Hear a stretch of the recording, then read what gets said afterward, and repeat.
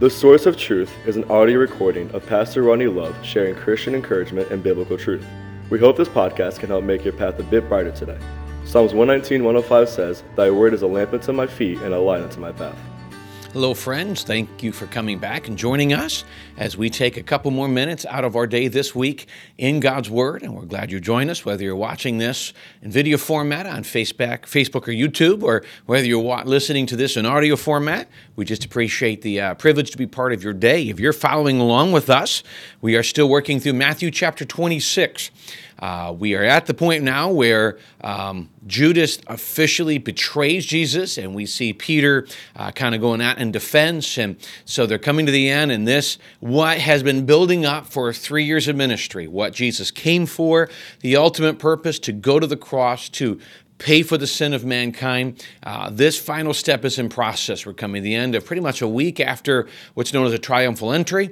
And now we're going to look at and really get to learn a lot over the next several episodes about our disciples, about the thinking, about Jesus, and really what the whole purpose of this was. And again, I do find the timing ironic as this is being posted and recorded in time. It's Christmas time at the recording time here. So to me, it's intriguing, those who are watching this as they come out, that on Sunday we talk about Christmas, but on during the week we're walking through the crucifixion, because they really work together. That Jesus came for the purpose of going to the cross to purchase our sin. So at least in the timing of the recording of this, I find it to be intriguing.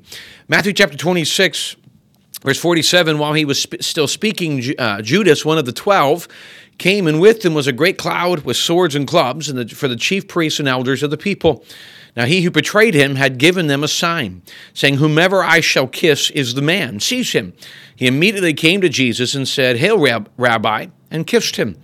And Jesus said to him, "Friend, why have you come?"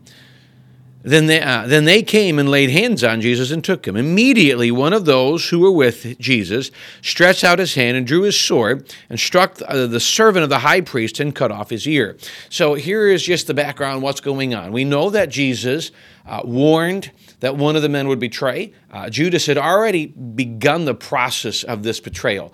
He was looking for an opportunity. Judas, becoming aware of what was to take place next, left and went and told the man, "I know where he's going to be. Let's go."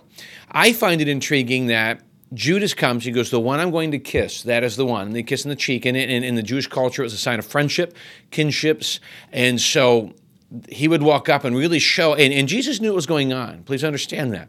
So in that, Jesus allowed this to take place. And it is amazing to me that in the midst of the betrayal, Jesus was still willing to hold on to a friendship. And that still amazes me, and that Jesus allowed this to happen.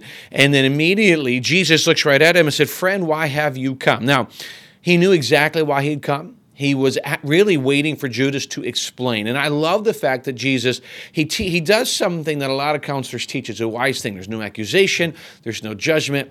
Explain yourself. When you ask a question, you challenge people to explain themselves. When you accuse somebody, they defend themselves. And so he asked a question, giving Judas a chance to explain himself. The problem, when you defend yourself, you're the victim. When you explain yourself, well, then that's literally it. You have to explain yourself. And Jesus was wise in this, and he asked the question. And now Judas is kind of stuck with, well, I'm here to betray you. Now, please remember, Judas never truly embraced Jesus as the Messiah. He was really a meal ticket, a way to make money, a way to get power. And when it became clear that it wasn't going to happen, Judas is walking out. And that's where this came. This way I can make money. I'm still going to get what I came for this purpose. At least that's how I perceive it. Well, then they go to take Jesus, they arrest him, and Peter jumps out and grabs a sword. Now, a lot of people, we talked not that long ago about the idea that Peter says, if all deny you, I won't. And people like to go to the cross, or where Jesus is at the fire and he's warming his hand, and he denies Jesus 3 times, as was prophesied, and ends up doing exactly what Jesus said. I want to mention a couple things. And even then people argue, he followed afar off. He still followed. Most of the disciples ran away. Jesus still followed. Peter still followed. In this case, Peter also grabbed a sword and went to battle. There's only a few of them there. Peter grabs a sword, goes. Peter jumped out with the desire to give his life for the cause. So I want you to catch that. He went out with the desire to give his life for his cause. That's why it's intriguing. When you go later, and we'll talk about this later, where Jesus asked the question 3 times, do you love me more than these? And at the end, he says, you will be carried to a death that you will not, that will not be yours. One day you will give your life. You know what he was saying? What you've always wanted, this opportunity to really make the great sacrifice, you will get that. So it's intriguing. It is intriguing that in this scenario, he was willing to do it. Later that night, he wasn't. And I think a lot of what happens was crucifixion's more brutal. I think Peter's still trying to figure out what's going on. I'm protecting my Lord, but I'm also protecting my King. He's not going to become king. What's going on? And so there's just this transitional time, at least the way I look at this myself. Look how Jesus responds. Peter grabs a sword, cuts off the ear. Malchus is the name of the man. He cut his ear off. Verse 52. Then Jesus said to him, put your sword back in its place, for all those who take up the sword will perish by the sword. Do you think that I cannot now pray to my Father, and he will at once give me more than 10 legion of angels? But how then would the scriptures be fulfilled that it must be so? So Jesus calmly puts a sword away. We know that he heals the servant, and then he looks to Peter, and he just kind of asks a logical question. Do you not realize? Do you forget who I am? If you truly believe that I am Messiah, I am God, I am Jesus, if you truly believe that, do you not realize that at any point I can just call to God and he will send me thousands of angelic soldiers, will wipe out my enemy. And I can do that with just a simple prayer. They'd be there. In fact, they're probably around there waiting.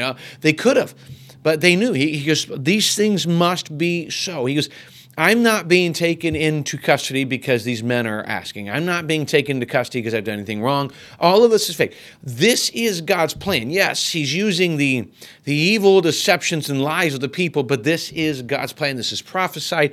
This must happen. Verse 55.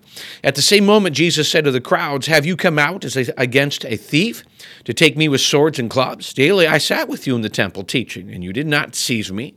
But all this was done that the scripture of the prophets might be fulfilled, that all the disciples forsook him and fled. And that did happen. They all walked away. We know Peter followed at a distance, but there was, again, a level of prophecy. His followers ran, not realizing what was going on, thinking all the plan was gone. Their own temples after them, which they knew was a potential. And they'd heard those things. And I guess when I look at this, I see some things that are intriguing to me.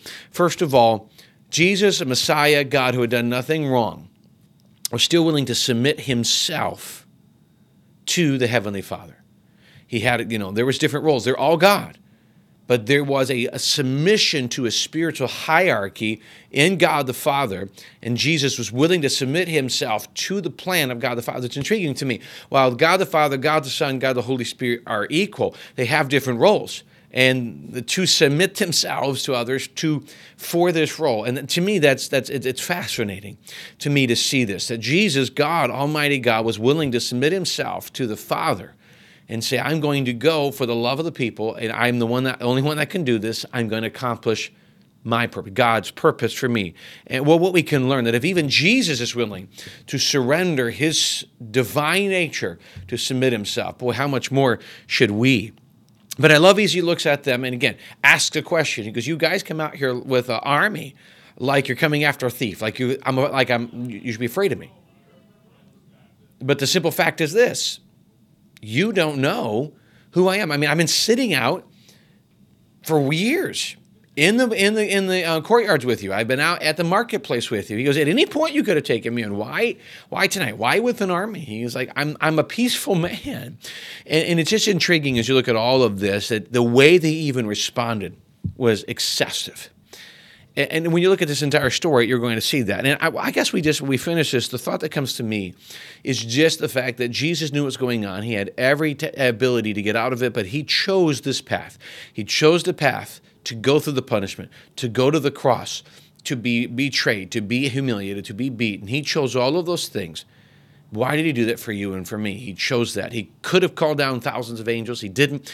All of those things were true, but he chose not to. He did that for us. He did that because he loves us and tune will be obedience to his Father. Boy, what a lesson that we can learn from watching and listening to Jesus and seeing his example he gave to us. Well, again, we appreciate the privilege to be part of your day and the time you've given us.